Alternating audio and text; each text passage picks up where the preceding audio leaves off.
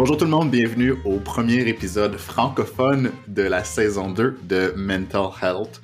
Much, mon nom c'est Vincent, je suis un psychothérapeute, je vis à Toronto et j'ai un podcast pour parler de santé mentale et du monde queer. Et aujourd'hui, je suis vraiment excité d'avoir comme invité mon amie Barbada, que je connais de l'époque où je vivais à Montréal et que je travaillais plus au Cabaret Mado et qu'on se connaissait. Barbada, bienvenue sur mon show. Allô, et oui, avant que tu transfères du côté obscur de la force à Toronto, tu étais Montréalais. J'étais Montréalais. Je suis encore un peu Montréalais dans l'âme. Effectivement, je suis sûr que oui. Barbada, pas besoin de te présenter tant que ça, mais t'es une drag queen. T'as participé en tant que juge sur l'émission Call Me Mother. La saison 1 vient d'être diffusée il y a pas très longtemps. T'es aussi dans tes temps libres, un professeur de musique au primaire. Et là, tu vas bientôt lancer une émission pour enfants. Je crois que c'est la première émission pour enfants avec un autre qui est une drag queen. Tout à fait, effectivement. Ben écoute, j'ai pas fait le tour du monde, là. C'est sûr que je peux pas parler partout à travers le monde si ça s'est déjà fait, mais certainement au Québec. Puis j'irais même jusqu'à dire au Canada. Je pense pas que ça s'est jamais vu, là, une drag queen. On a vu des drag queens dans des émissions pour enfants, mais une émission pour enfants dont l'animatrice principale puis le personnage principal, c'est une drag queen. Je pense qu'effectivement, c'est une première. Écoute, je suis super fier de toi. Ça fait des années qu'on se connaît. Ça va faire au moins genre 15, peut-être un peu plus longtemps que ça qu'on se connaît. Puis je suis super fier de toi, de voir là où t'es rendu, puis qu'est-ce qui se passe dans ta vie. Puis je suis tellement content que t'aies accepté de venir aujourd'hui parler de santé mentale avec moi. Oui, c'est tellement important, je pense, justement, il faut en parler, là. Surtout, effectivement, avec tout ce qui s'est passé dans les 2 dernières années, je pense que c'est essentiel d'aborder ces sujets-là. Si on peut, ne serait-ce que aiguiller ou aider quelques personnes qui, justement, sont isolées, qui se sentent seules, de dire, ouais, t'es pas tout seul à vivre ces choses-là, ou je pense que c'est essentiel d'en parler, là. Mm-hmm. Même, je me rappelle, j'ai toujours eu l'impression que toi, puis ton personnage de drague, puis qui tu es, c'est toujours quelque chose que t'as mis de l'avant. C'est pour ça que j'ai immédiatement comme pensé à toi quand je me disais qu'est-ce que je voudrais qu'ils viennent sur mon show, puis que je pensais à j'aimerais savoir des drag queens sur mon show, puis comme ton nom était toujours comme dans mon top des personnes que je me dis ça semble toujours avoir été vraiment important pour Barbada. Ben, en fait, j'ai fait de la drague, j'ai commencé la drague parce que, évidemment, j'ai un côté artistique que je voulais exploiter, développer, etc. Puis on va en reparler, mais un des aspects qui me pousse à faire la drague beaucoup, c'est d'avoir un micro, d'avoir une vitrine, d'avoir un espace pour pouvoir passer des messages, pour pouvoir, tu sais, bon, le terme influenceur, influenceuse qui est très, très à la mode, mais bien avant d'être un influenceur, avant que le mot influenceur existe, on influençait nous aussi d'une certaine façon, surtout pour des personnalités, je veux dire, un peu plus publiques, donc Barbada, justement. Tu sais, moi, ça a toujours été une façon pour pouvoir influencer, justement, positivement, évidemment, les gens qui viennent voir les spectacles ou qui écoutent ce que j'ai à dire, beaucoup plus largement que juste divertir. Moi, ça a vraiment été aussi pour faire avancer certaines causes, certains messages, peu importe, ça a vraiment été plus loin que juste le divertissement. Puis dès le début, là, dès que j'ai commencé, ça fait 17 ans maintenant, moi, ça a toujours été quelque chose qui m'a beaucoup poussé à continuer la drague pour justement passer ces messages-là, que ce soit des messages un peu plus anodins des fois, mais des fois des messages aussi plus impliqués au niveau, par exemple, de certains groupes dans la communauté ou même de certains organismes communautaires aussi. Mm-hmm. Moi, mon implication auprès de ces organismes-là, c'est une façon pour moi aussi d'utiliser ma drague pour aider, pour passer des messages. Comme je suis quelqu'un qui travaille dans le milieu communautaire, je te remercie au nom de la communauté là, de faire ça décidément. Donc aujourd'hui, on va parler de l'univers de la drague et de la santé mentale, mais avant de plonger dans ce sujet-là, Barbada, parle-nous un peu plus de qui tu es pour les gens qui te connaissent pas, ou peut-être qui connaissent pas non plus la personne derrière la personnalité publique que tu es. Oui, effectivement. Ben, comme je l'ai dit, c'est ça, 17 ans que je suis dans l'univers de la drague. En fait, que j'ai commencé à faire des spectacles de drague parce que avant ça, 2 ans auparavant, j'étais danseur pour des dragues. Donc, ça fait presque 20 ans que j'évolue dans l'univers de la drague. Et c'est ça a toujours été pour moi une belle passion qui est devenue plus tard, plus qu'une passion ou un passe-temps. Ça a commencé comme un passe-temps qui est devenu une passion, qui est devenu par la suite un métier. Mais j'ai aussi toujours eu un intérêt pour la musique, pour l'art, évidemment. Mhm. Mais moi, j'ai étudié en musique, entre autres. J'ai fait un DEC en musique et en sciences humaines, donc 2 DEC au niveau collégial. Par la suite, à l'université, un baccalauréat en enseignement de la musique à l'UQAM. Et donc, par la suite, j'ai continué aussi ma carrière d'enseignant au primaire. Présentement en break d'enseignement à cause de Call Me Mother. Il y a eu des complications au niveau des tournages et tout ça. Ça a fait en sorte que j'ai malheureusement dû démissionner. Disons, un break à durée indéterminée. OK, ça doit être quand même difficile. Ça doit être un choix un peu difficile quand même. Oui et non. Le choix, c'est un peu fait de lui-même. Moi, j'ai tout fait pour faire en sorte que la commission scolaire où j'enseignais m'octroie un congé, évidemment, sans solde, là. Je voulais pas être payé pour aller filmer une émission de télé où j'étais payé aussi. Donc, mon but, c'était vraiment d'obtenir un sans solde et j'ai tout fait au niveau des ressources humaines avec des courriels que j'ai envoyés. Ma direction aussi me supportait là-dedans. Mais bref, quand j'ai eu le non, moi, ma décision était prise de toute façon dans ma tête, à savoir que ça, c'est un très beau train qui passait devant moi et que je pouvais pas manquer, versus le long train de l'enseignement dans lequel j'étais depuis à peu près 16 ou 17 ans. J'ai commencé en fait en même temps que la drague en 2005. Donc, la décision s'est prise d'elle-même un peu. Bien sûr que j'aurais quand même énormément aimé qu'on me dise oui et pouvoir retourner enseigner. En tout cas, quoi qu'il en soit, grosse parenthèse pour dire que finalement, la décision s'est prise d'elle-même. Puis là, je suis très content parce que depuis le mois de mai, ça a été explosif là, comme pour tout ce qui est contrat, pour tout ce qui est spectacle, avec le déconfinement aussi, avec l'été 2021 qu'on a vécu presque à la normale. Tu sais, ça a été énormément, il y a eu beaucoup de belles opportunités à plein d'égards, surtout au niveau de la télévision, comme on l'a dit, au niveau de l'émission pour enfants aussi. Là. Chose qui aurait été possible, mais qui aurait quand même été plus complexe si j'avais enseigné à ce moment-là de toute façon. Donc, une décision pas si difficile, mais quand même là, de laisser de côté. Faudrait revenir pour faire un autre épisode sur l'enseignement et la santé mentale. Oh, ça serait définitivement pertinent d'avoir un épisode complet sur l'enseignement, sur les difficultés que pose l'enseignement. Si je peux parler pour le système québécois, il y a certainement beaucoup de choses à dire par rapport à ça. Donc oui, ça me fait plaisir, tu me réinviteras. Parfait. Barbada, je pose la même question à tout le monde pendant la saison 2. C'est quoi, pour toi, tu penses, le plus grand tabou au sujet de la santé mentale qui existe encore en 2022? Bon, premièrement, on en parle peu. On s'imagine que lorsqu'on parle de santé, que c'est quelque chose de physique, tu sais, qu'on peut voir physiquement avec des symptômes comme, tu sais, très physiques, là, de la toux, j'ai le nez qui coule, j'ai la gorge qui pique, si je me suis cassé un doigt. Bon, des symptômes comme ça sont beaucoup associés à la maladie, mais on oublie qu'effectivement, il peut y avoir des symptômes au niveau mental qui sont très perceptibles, mais dont on parle peu parce que justement, on s'imagine que c'est pas des symptômes physiques, on s'imagine que c'est pas une maladie ou que c'est plus facilement traitable parce que, bof, ça va passer, tu sais, c'est juste une phase, puis ça va revenir et qu'il n'y a pas grand-chose à faire à part juste dire, sois joyeux, sois heureux, tu sais. Mais non, c'est beaucoup plus complexe que ça, là, je pense, la santé mentale, puis ça va beaucoup plus loin que juste être heureux ou pas heureux. Mm-hmm. Puis c'est pas parce qu'on est nécessairement heureux ou parce que quelqu'un paraît heureux qu'il peut pas nécessairement vivre des problèmes ou des problématiques par rapport à sa santé mentale.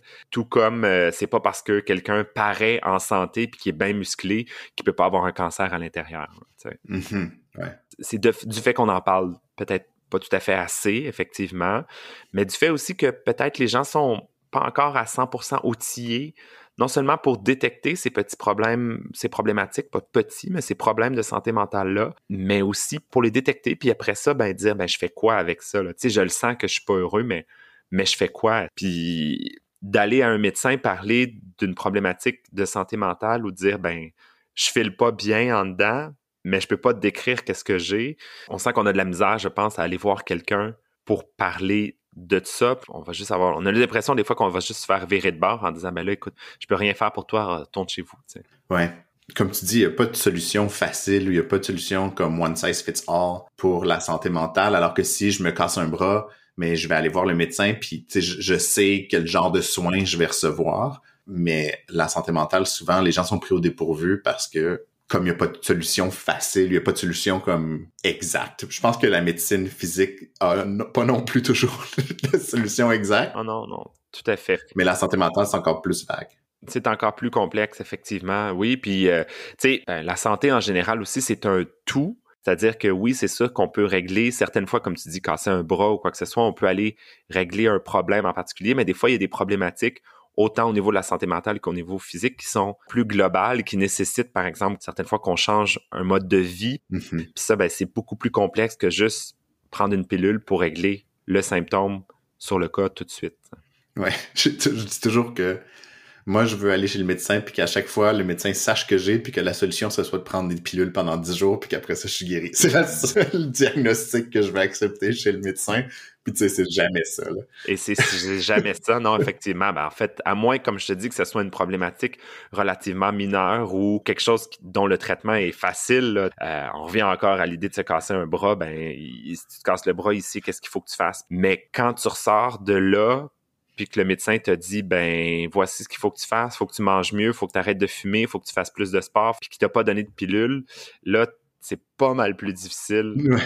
Même juste le dentiste, quand il nous dit, faudrait que tu passes plus souvent la soie dentaire, on fait comme, mais ça me tente pas, là, je veux pas faire ça, là. Je le sais que ça réglerait certains problèmes dans ma bouche, mais ça me tente pas de passer la soie dentaire.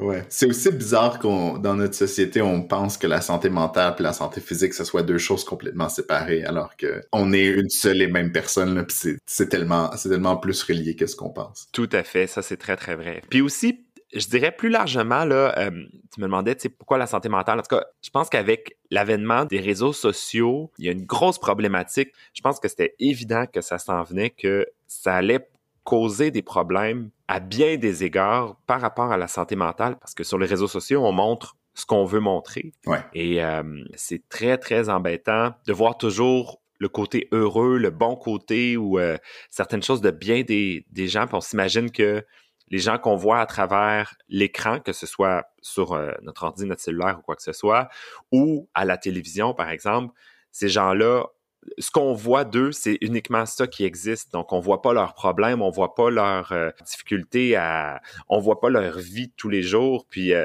c'est aussi niaiseux que les enfants, des fois, qui voient leur professeur à l'épicerie puis qui font « Ah, t'existes en dehors de l'école », ben c'est niaiseux, mais c'est vrai, c'est exactement ce qui se passe aussi avec ce qu'on voit sur les réseaux sociaux, sur les personnalités peut-être un peu plus publiques. Mm-hmm. Il y a ce côté-là vraiment très sélectif. On montre vraiment juste le bon côté, ce qui fait qu'on s'imagine que les gens qu'on voit partout sont heureux, qu'ils n'ont pas de problème ni de santé physique ni de santé mentale.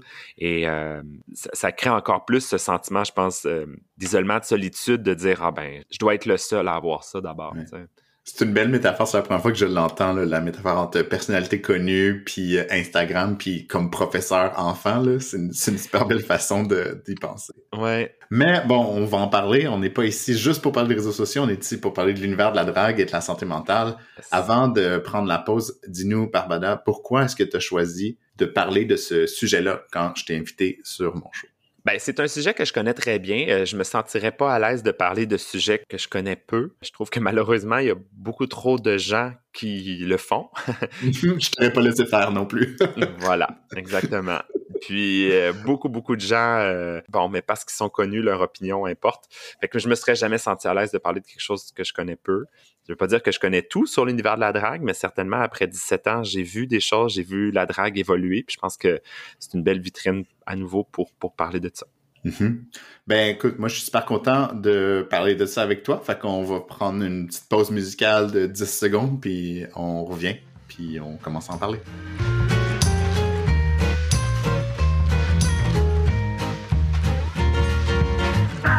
On est de retour, on est encore avec Barbada, on parle de santé mentale et de l'univers de la drague. C'est intéressant parce que la drague, c'est tellement un gros univers Puis je pense que ça l'a vraiment changé. Mon expérience de la drague, c'est d'avoir travaillé au Cabaret Mado, puis d'être spectateur, puis d'être ami avec des drag queens. Mais je pense que même il y a 7-8 ans, on n'aurait pas pu penser qu'est-ce qui se passerait avec la drague en général, là, où est-ce que c'est rendu aujourd'hui. J'ai l'impression qu'elle doit avoir un impact sur la santé mentale des gens qui en font, puis des gens qui pensent en faire. Je sais pas où je m'en vais avec cette question-là, mais ça a juste tellement changé. Ouais, mais je comprends très bien ce que tu veux dire. Ça l'a énormément changé. Bon, c'est sûr, évidemment, premièrement, c'est devenu beaucoup moins caché, beaucoup plus mainstream, Mm-hmm. ce qui est une bonne chose. Bon, évidemment, notamment à travers des émissions comme Drag Race, qui ont vraiment amené la drague sur des plateformes grand public, des endroits où on voyait pas, où on n'imaginait pas la drague aller. Ça a clairement été un gros step pour la drague, là. Le fait aussi, par exemple, qu'il y a de plus en plus de femmes aussi qui font de la drague, c'est quelque chose de très, très, très positif, ça, que ce soit pas exclusivement réservé, si on veut, dans un sens, à un public masculin dans des bars gays. Ça, je pense que ça a été un gros, gros plus, puis un gros step vers l'avant pour la drague, pour faire en sorte que, oui, il y a de plus en plus de gens qui veulent en faire, mais plus en plus de gens qui vont peut-être utiliser ça aussi comme exutoire pour avoir une meilleure santé mentale, pour lâcher leur fou, lâcher leurs problèmes, développer leur créativité, mettre en scène les idées qu'ils ont. Bref, que ce soit ouvert de plus en plus à un plus large public, moi je trouve ça extraordinaire. Que ça soit ouvert aussi même à un public pour les enfants aussi. Évidemment, pas toute forme de drague est bonne pour un public jeune, pour des enfants, mais de fait que ça puisse être adapté, qu'on puisse montrer que oui, c'est une forme d'art qui existe, une forme d'art super le fun, super diversifiée, et que si toi, qui as 10 ans en ce moment, puis qui vient par exemple à un événement familial, un spectacle familial de drague, puis qui dit, ben toi aussi, tu peux faire ça si ça te tente, ça peut être extrêmement positif pour la santé mentale de ces jeunes-là. Mm-hmm. Ouais, on parle un peu des côtés positifs en ce moment. Je pense qu'il y a le côté artistique.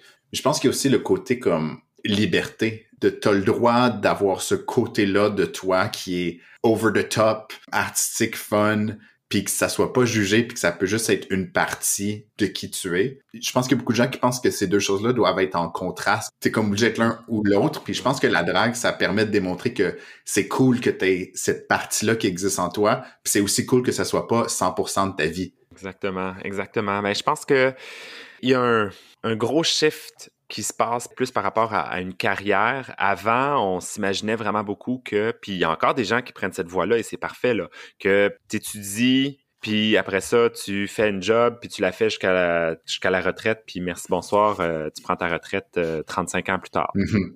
Merci les boomers. Voilà, exactement. Mais ça l'a énormément shifté, ça l'a énormément changé. Ce n'est plus ça. Et il y a encore des gens pour qui ça l'est, là. Comme je te dis, moi-même, quand j'étudiais en enseignement, je me disais, bon, une fois que je vais avoir fini mes études, ça va être l'enseignement 9 à 5, lundi au vendredi. Moi, c'est ça que je voyais dans ma tête aussi.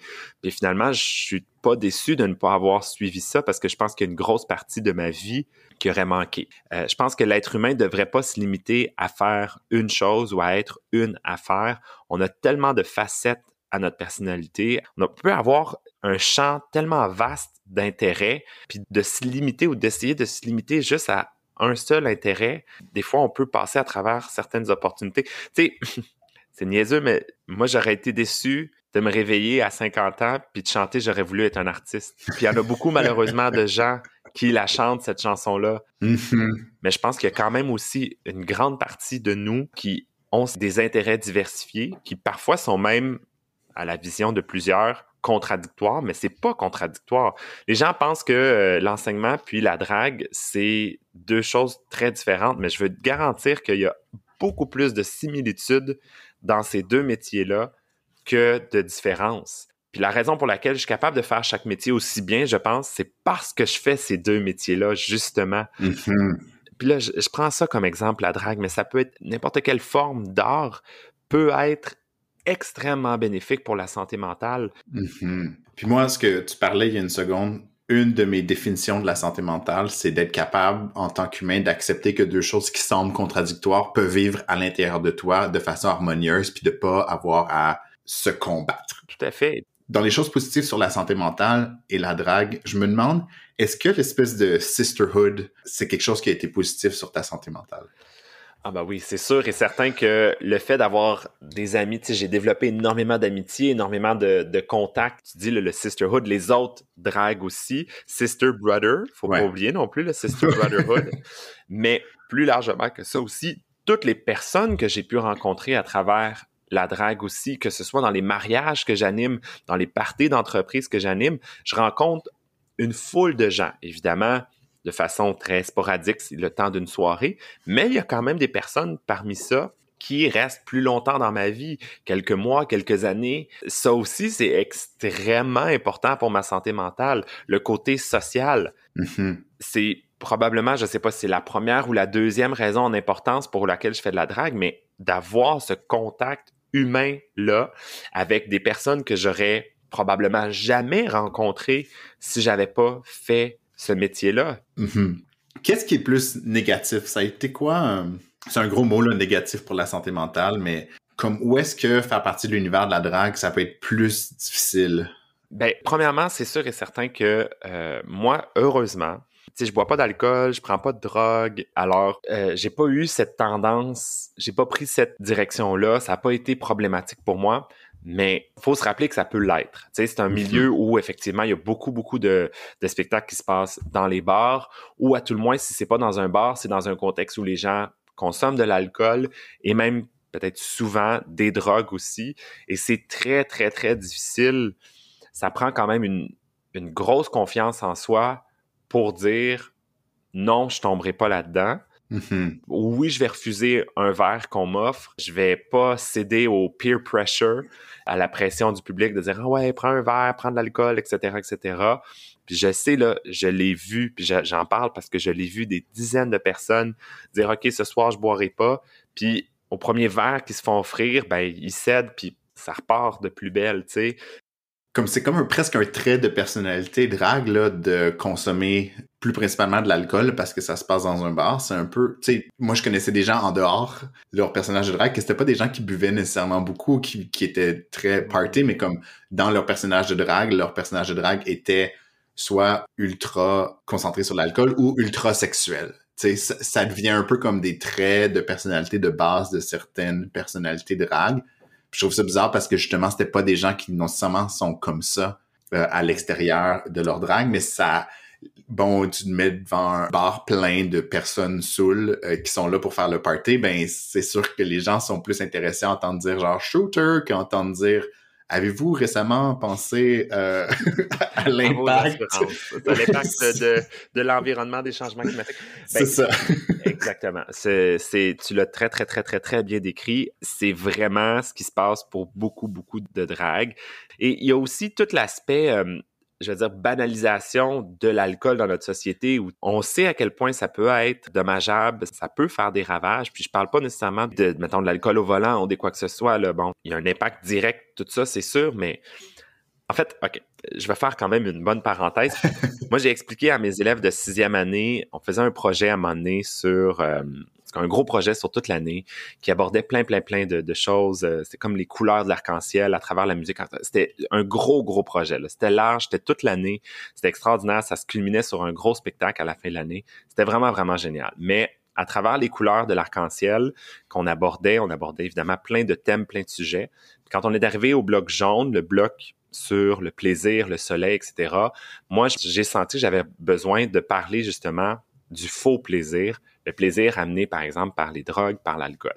Puis c'était d'autant plus d'actualité que, je pense, quelques mois avant que je parle de ça dans mon cours de musique, c'est même pas un cours, c'est un cours de musique, là, on se rappelle, mais il y avait eu la mort de la jeune Athéna Gervais, là, une jeune de 14 ans, je pense, qui était décédée. Elle avait bu des boissons, le Four Loko, là, les espèces de canettes à 11,9% d'alcool, puis etc. Elle était décédée de ça. Je me suis dit, je peux pas passer à côté d'une opportunité comme ça pour parler de choses dont ils ont besoin de parler. La façon dont j'ai résumé le mieux ça à la fin, là, j'ai dit, vous savez, votre vie, c'est un pendule qui balance constamment d'un côté puis de l'autre. Des fois, ça va bien, des fois, ça va moins bien. Des fois, on a l'impression que ça va bien pendant un long bout. On est comme, ah, c'est cool, le pendule est debout, mais des fois, ouais, puis il va revenir de l'autre côté. Puis il se balance comme ça constamment. Mais de prendre de l'alcool ou des drogues, c'est que vous allez venir tirer artificiellement votre pendule du bon côté, du côté plaisir pendant un certain temps.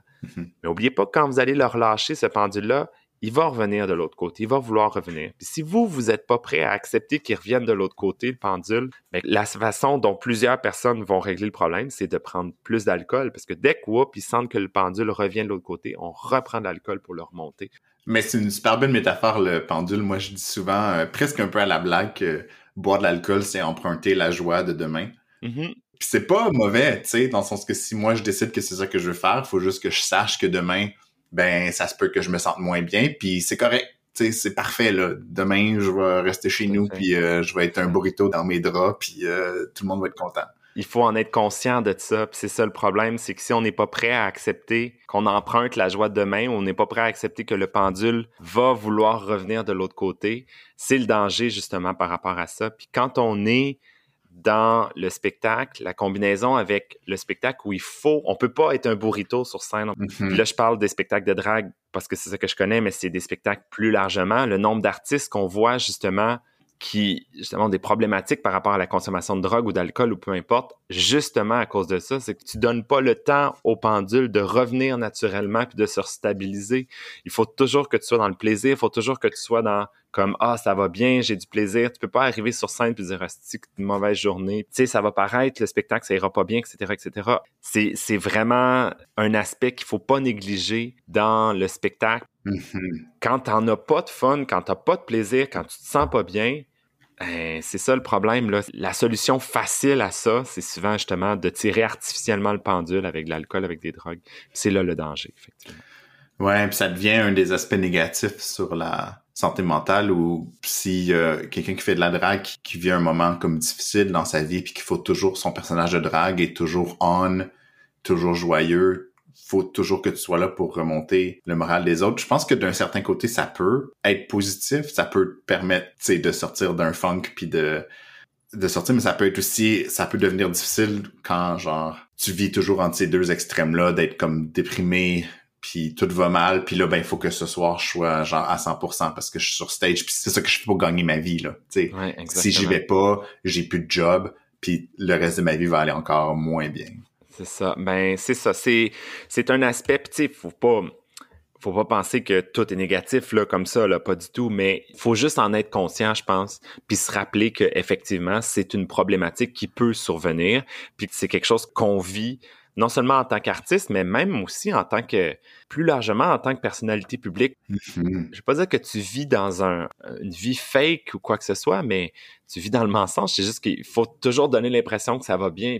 Tu peux difficilement, publiquement, avoir une journée où ça va pas bien, puis on se surprend quand les Carey Price de ce monde font comme des sorties en disant « Mais moi, il faut que je prenne soin de ma santé mentale » ou des athlètes, des choses comme ça, nous parlent de santé mentale. Soudainement, on est comme surpris parce qu'on fait comme « Mais voyons, pourtant, s'il y a quelque chose à mal aller avec eux, ça devrait être la santé physique plus que la santé mentale. » Mais non, l'aspect santé mentale chez ces personnes-là aussi, parce qu'eux autres aussi, dès qu'ils ont à être sur scène ou sur la glace ou sur peu importe, il faut qu'ils soient au top. On leur demande toujours d'être au top, mais t'es pas nécessairement toujours au top. Puis pas nécessairement juste physiquement, des fois mentalement aussi. Puis c'est ça, je pense, qui est difficile. C'est la pression des gens qu'on exerce sur toi de dire, là, tu files pas bien, mais je suis désolé, maintenant, il faut que tu files bien. Mm-hmm. Là, en ce moment, là, pour la prochaine heure que va durer ton spectacle ou la prochaine heure que tu vas être sur la glace ou peu importe, il faut que tu files à ton meilleur que tu n'as jamais filé. Puis c'est ça la difficulté, je pense, puis l'aspect qu'il faut vraiment être conscient pour être à l'affût de ces signaux-là, de quelqu'un qui file pas tant, de pas mettre cette pression-là parce qu'on fait juste exagérer le problème. Mm-hmm. Parlant d'être une personnalité publique, on a parlé que des trucs comme Drag Race, là, c'était bien parce que ça donne l'occasion à plein de gens de découvrir la drague, puis à plein de jeunes de s'accepter. Mais je pense qu'il peut peut-être avoir un effet pernicieux par rapport à ça. Je pense que la drague est peut-être devenue beaucoup plus compétitive. Est-ce que tu as vécu ça? Parce que toi, tu fais de la drague depuis 17 ans, fait que tu as un peu vécu de c'était quoi faire de la drague. C'était déjà un peu compétitif, j'imagine, quand tu as commencé. Il fallait au moins que tu sois assez connu pour être booké dans les bars, là. Mais là, maintenant, il y a les réseaux sociaux, il y a, tu sais, sur un show avec la télé ou pas. Ah ouais, puis plus largement qu'un show avec la télé, si t'as fait Drag Race ou pas, parce qu'il y a un gros, je dirais presque monopole dans l'univers de la drague, malheureusement. Mhm. Cette émission-là en particulier, qui, à nouveau, je le dis, un gros monopole, les gens vont tout de suite associer drague à Drag Race. Ça présente une forme de drague, ça présente un style de drague, ça présente un genre de drague. Mhm. Ça met un standard très élevé. Ce qui est correct aussi, de montrer jusqu'où ça peut aller, donner de la crédibilité à la drague pour montrer ce que ça peut être. Mais il faut pas s'imaginer que ce qu'on voit sur Drag Race, c'est la drague. Ouais. C'est juste une partie de la drague. C'est une drague, je veux dire, presque formatée dans un contexte approprié pour ça. Puis je le sais parce que là, j'ai fait un show. Avant, j'avais ce discours-là, mais j'avais peu de crédibilité, j'en avais pas fait. Mais là, j'en ai fait un. Je l'ai vécu, je le sais ce que c'est et j'avais raison. Les dragues qu'on voit dans ce contexte-là, là, la seule et unique chose qu'ils ont à penser, c'est la drague. C'est juste ça. Alors que quand tu fais un spectacle dans la vie de tous les jours où tu as à penser à, je sais pas moi, à qu'est-ce que tu vas te faire avant, quand est-ce que tu vas manger, tu vas te faire à souper ou après, quand est-ce que tu vas manger, à payer ton loyer, à ranger ta robe, etc., etc. Alors que là, sur l'émission, quand tu es dans ce contexte-là, premièrement, tu es séquestré, c'est le bon mot, tu es vraiment séquestré à ta chambre d'hôtel puis au plateau. Tu peux pas sortir de là, tu peux pas faire autre chose. Alors, la seule et unique chose à laquelle tu as à penser, c'est même pas à manger parce qu'on t'apporte la bouffe, tu n'as pas besoin de te loger, t'es logé, tu as déjà tout ce qu'il te faut. Tu n'as même pas à réfléchir à toutes ces choses-là, tu te concentres sur une affaire. Alors oui, c'est sûr que tu peux te permettre d'avoir un standard énormément plus élevé. Ce que je veux juste rappeler aux gens, c'est de pas penser que c'est la vraie vie des dragues et de pas avoir cette expectations-là quand tu vas voir un show de drague où la drague, elle a eu non seulement à transporter tout son matériel pour venir faire le show, elle a eu à se faire à manger avant, se faire à manger après, plein d'autres choses à gérer. Peut-être qu'elle va travailler le lendemain matin, fait que il faut qu'elle pense qu'après le spectacle, là, elle n'a pas juste ça à faire, là. C'est ça que je pense qui est pernicieux, qui est dangereux un peu par rapport aux expectations puis au niveau que ces spectacles-là créent. Puis malheureusement, ça s'appelle la télé-réalité parce qu'on s'imagine que c'est de la réalité, mais c'est ce qu'il y a de plus loin de la réalité en réalité. Oui, les gens que tu vois là, c'est des vraies personnes. Okay? Il n'y a pas de texte d'appris nécessairement, sauf que il reste que c'est monté, c'est sélectionné, c'est édité pour faire en sorte que tu vois juste une petite partie puis tu vois ce que la prod veut bien te laisser voir. Mhm. Alors, il faut faire très, très, très attention. Puis à nouveau, je dis pas que c'est complètement mauvais, bien au contraire. Sauf que, il faut pas se leurrer que le but de cette émission, d'abord et avant tout, c'est pas de montrer de la drague. C'est de faire de l'argent. Ouais. Exactement. D'avoir des viewers, d'avoir des codes d'écoute pour éventuellement avoir des commanditaires puis faire de l'argent. C'est ça le but. Et c'est pour ça qu'il y en a un, puis un autre, puis un autre, puis un autre, puis qu'on finit la saison 2, qu'on est déjà en train de rechercher pour la saison 3. On finit la saison 3, on fait un All-Star, on fait un ci, un ça pour faire le plus d'argent puis presser du citron le plus possible. Alors, à nouveau, je dis pas que c'est complètement mauvais, pas du tout. Faut juste se rappeler de ça lorsqu'on le regarde et je le dis parce que je sais qu'il y a des gens qui ne comprennent pas ça, à voir les commentaires qu'ils font sur les réseaux sociaux par rapport à des choses qui se passent sur l'émission, à voir la méchanceté des fois qu'ils peuvent avoir envers certaines personnes dans une communauté où normalement on serait censé de se tenir puis d'être tissé serré. On a été des années à lutter pour que on puisse se faire reconnaître, être respecté, etc., etc. Mhm. Là, ben, on s'entre-déchire entre nous à l'intérieur même de la communauté avec ça. Fait que, en tout cas, bref, je le vois qu'il y a des gens qui, malheureusement, ne comprennent pas le contexte d'une télé-réalité, ne comprennent pas qu'est-ce que c'est une télé-réalité, de par les commentaires qu'ils font par la suite, de par les attaques qu'ils font, qui sont parfois très gratuites, parfois très méchantes. Il faut juste se rappeler pour la bonne santé mentale de tout le monde que c'est une émission de télé, que ce n'est pas la réalité, que ce n'est qu'une infime partie de la réalité. C'est vraiment minuscule.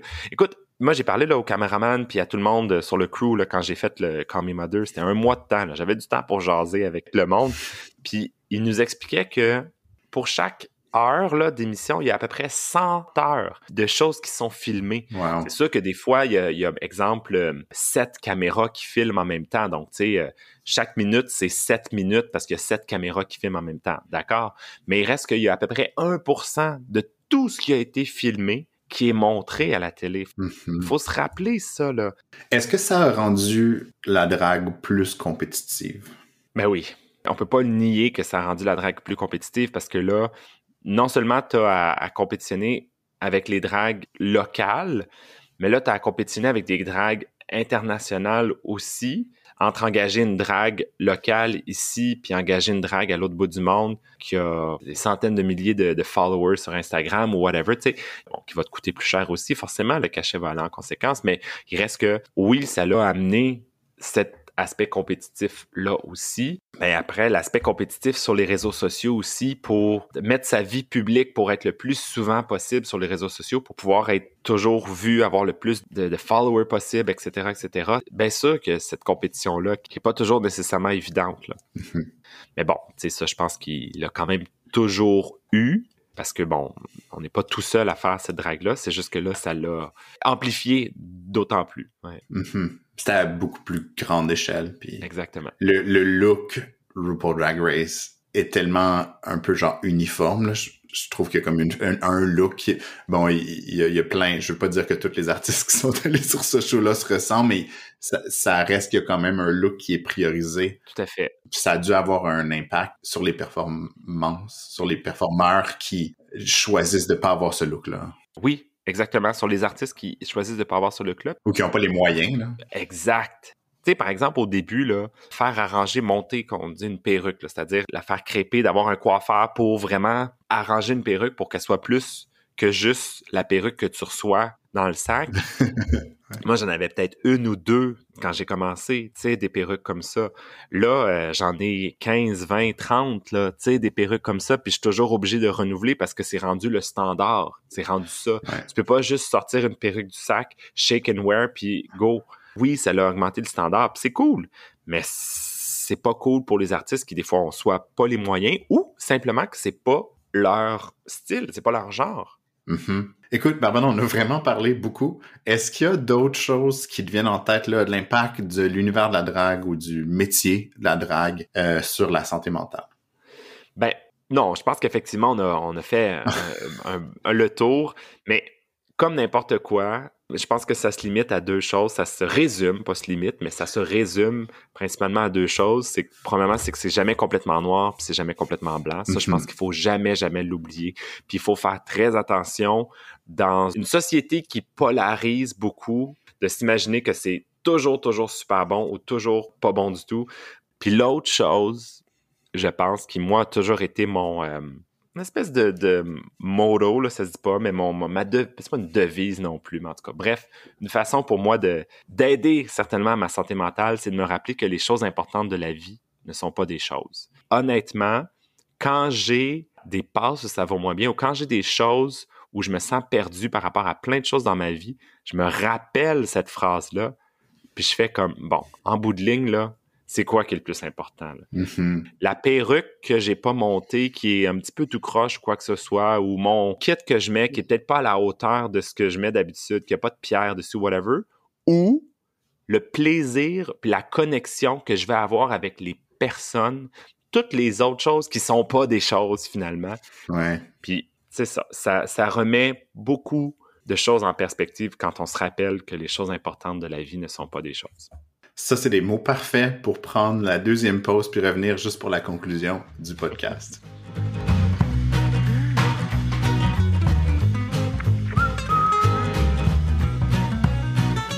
Barbada, c'est déjà la dernière section de mon podcast. On va parler de trucs puis d'astuces qui, toi, mettons, t'ont aidé à conserver au mieux possible ou à être en santé mentale le plus possible au cours de ta carrière. T'as déjà parlé quand même de beaucoup de choses, là. T'as parlé que toi, tu préfères pas boire, pas prendre de drogue. T'as parlé de la compétition, t'as parlé de mettre des limites sur les réseaux sociaux. Quoi d'autre qui t'a aidé? Je pense que tu as parlé d'avoir beaucoup de soutien. Est-ce que ça, c'est quelque chose qui t'a soutenu là pendant... Moi, du soutien, ça t'a soutenu? Euh... Ben, c'est sûr que moi, j'ai été chanceux d'avoir quand même de l'aide, d'avoir du soutien, que ce soit de mes directions d'école, que ce soit de ma mère aussi, qui, au début, comprenait pas trop pendant la première année et demie, mais jusqu'à ce que je l'invite à un spectacle et qu'elle voit c'était quoi. Je pense que j'ai été chanceux de pouvoir m'entourer de gens qui me supportaient. Bien entendu, ça veut pas dire que c'est ces personnes-là qui font la job pour moi, là. Ça demande quand même beaucoup de travail, ça demande quand même beaucoup, beaucoup de temps, mais ça fait en sorte que ça nous donne la motivation aussi, puis ça nous donne le petit coup de pied quand il faut, au bon moment, pour justement continuer. Puis je pense que ça revient à ce que je disais, les choses importantes de la vie ne sont pas des choses. Il faut s'entourer de personnes qui nous aident, qui nous supportent, puis essayer le plus qu'on peut, des fois c'est pas toujours possible évidemment, mais le plus qu'on peut d'éliminer ou pas d'éliminer, mais de tasser. De mettre des limites. De mettre des limites, de tasser le négatif ou les personnes qui peuvent être négatives aussi. Mm-hmm. Puis de se souvenir qu'on a le droit aussi, à nouveau, d'être vulnérable. On a le droit de dire non, ça file pas aujourd'hui ou ça file pas ces temps-ci. De le montrer aussi, de le dire, de chercher de l'aide, de le montrer des fois publiquement ou en privé avec quelqu'un, mais juste de le dire que ça fit pas, ça marche pas, ça file pas, c'est pas le bon moment, j'ai de la misère et d'exprimer, de le dire, je pense que c'est essentiel. Mm-hmm. Est-ce que ça t'est arrivé, toi, d'être plus vulnérable, de pas aller bien, puis de te dire non, en ce moment-là, j'ai besoin de prendre une pause, puis j'ai pas envie de faire de la drague en ce moment? Oui, c'est arrivé. Je me souviens en 2017, je m'étais inscrit au concours, un gros concours pan-canadien là, qui était organisé par Rita Baga, qui était le concours MX Fierté Canada. Mm-hmm. Montréal recevait là, Canada Pride cette année-là, cet été-là. Puis Rita avait organisé un gros concours pan-canadien dont la finale était à Montréal. J'étais cédulé pour être une soirée là, dans le concours. Puis je pense que pas très longtemps avant, j'avais perdu mon chien. Mon chien était décédé. Je m'étais séparé aussi de mon copain de l'époque. Tu sais, il y avait une passe là où, ouf. Puis j'ai dit à Rita, j'ai dit, écoute, j'ai expliqué tout ça. Puis elle a été super compréhensive. Mais le concours, évidemment, était échelonné sur plusieurs semaines. Puis un mois et quelques plus tard, là, les choses s'étaient replacées, ça allait beaucoup mieux. Puis j'ai recontacté Rita, puis j'ai dit, écoute, là, ça va vraiment mieux. Si tu as toujours la place, j'aimerais ça le faire. Puis elle a accepté. Puis ben... T'as gagné, right? Non, j'ai gagné, exactement. En bout de ligne, j'ai gagné, j'ai fait toutes les étapes. Mais, tu sais, ça, c'est tout à l'honneur de Rita aussi qui a eu cette ouverture d'esprit-là de dire que oui, effectivement, ça peut arriver qu'il y a des gens qui filent pas tout le temps. Mm-hmm. Là, dans l'instant présent, ça se peut que ça se passe pas bien là tout de suite. Puis si elle avait pas eu cette ouverture d'esprit-là de dire « je comprends, on se reprend », puis d'accepter que je le refasse plus tard, ben j'aurais pas gagné MX Fierté, puis je serais pas MX Fierté Canada 2017. Donc, c'est un petit peu tout ça dont je parlais tout à l'heure aussi, d'être conscient de tout ça aussi lorsqu'on parle de santé mentale, lorsqu'on parle de ces sujets-là. C'est d'être conscient de notre santé mentale, mais de celle des autres aussi, Mm-hmm. puis d'accepter qu'il y a des fois des gens qui ont des mauvaises passes et de les supporter là-dedans. On parlait d'un truc puis une astuce de s'entourer des bonnes personnes, puis tu sais, bon, je pense que Rita, c'est décidément une des bonnes personnes qu'il y a dans le milieu à Montréal, là. Absolument, tout à fait. Puis il y en a plein d'autres, évidemment. Là, oui. pourrais en nommer une shitload de personnes aussi qui sont là, puis je pense qu'ils ont cette préoccupation-là aussi du bien-être d'autrui. Mm-hmm. S'entourer des bonnes personnes, tu l'as nommé un peu, là, puis être capable de mettre des limites avec les personnes qui sont pas les bonnes personnes. Tout à fait. De donner de l'énergie aux trucs, puis aux gens qui donnent de l'énergie back. Hey, mon Dieu, exactement. Je viens de parler en franglais, là. Est-ce qu'il y a autre chose, Barbada, qui t'a aidé là, dans ta carrière de drague? D'essayer de trouver le positif aussi dans ça. À nouveau, quand je disais tantôt que c'est pas complètement noir, puis c'est jamais complètement noir, c'est jamais complètement blanc. C'est même dans des situations un petit peu plus difficiles d'essayer de trouver le positif. Dans des moments là, vraiment chiants, là, puis vraiment d'essayer d'aller gratter. Puis c'est plus difficile, j'avoue, là, mais d'essayer de gratter pour trouver le positif là-dedans ou d'essayer de revirer la situation. Mm-hmm. When life gives you lemon, make lemonade, là, comme ils disent, là, ben c'est ça. Puis quand on a vraiment de la difficulté à trouver ce positif-là, c'est de s'entourer des bonnes personnes puis d'aller chercher le support ou l'aide dont on a besoin. Mm-hmm. Puis même au-delà de trouver le positif, ce que je t'ai entendu dire, c'est de revenir aux sources puis de dire, OK, pourquoi est-ce que je fais ça? C'est quoi mes raisons à la base pour lesquelles je fais ça? Toi, ça semble être parce que t'aimes l'art, parce que t'aimes ça être sur scène, puis parce que t'aimes ça, les rencontres que tu fais. Ouais. Un autre artiste, ça va être des raisons un peu différentes, mais ça va être de retourner à ça puis de dire, peut-être qu'un jour, tu retournes à ça, tu fais comme, hey, non, ces raisons-là, en fait, ils sont plus là où je les ai ailleurs dans ma vie, puis peut-être que c'est le temps de prendre une pause, ou peut-être que c'est le temps de prendre du recul ou de changer ce que je fais. Exactement. Tu sais, il y a souvent des situations quand on est dedans, là, on a une nez de coller dedans, ça a l'air immense, là. Mais en bout de ligne, la question qu'on peut se poser aussi à la fin, c'est est-ce qu'il y a mort d'homme? Tu sais, est-ce qu'il y a quelqu'un qui va en mourir ou est-ce qu'il y a quelqu'un qui est mort? Puis si la réponse c'est non, ben tu peux te dire OK, on est capable de passer au travers. Écoute, Barbada, merci tellement d'avoir trouvé du temps pour être sur mon show. Puis je t'ai contacté hier, puis on est en train d'enregistrer. Fait que je peux pas te dire merci assez. Puis j'ai vraiment passé un beau moment à parler avec toi aujourd'hui. Ben, le plaisir est partagé. Puis écoute, merci à toi parce que je veux dire, si toi tu m'avais pas contacté ou si tu n'avais pas cette vitrine-là comme podcast, si toi tu n'avais pas pris l'initiative, ben on serait pas là aujourd'hui. Barbada, les gens qui te...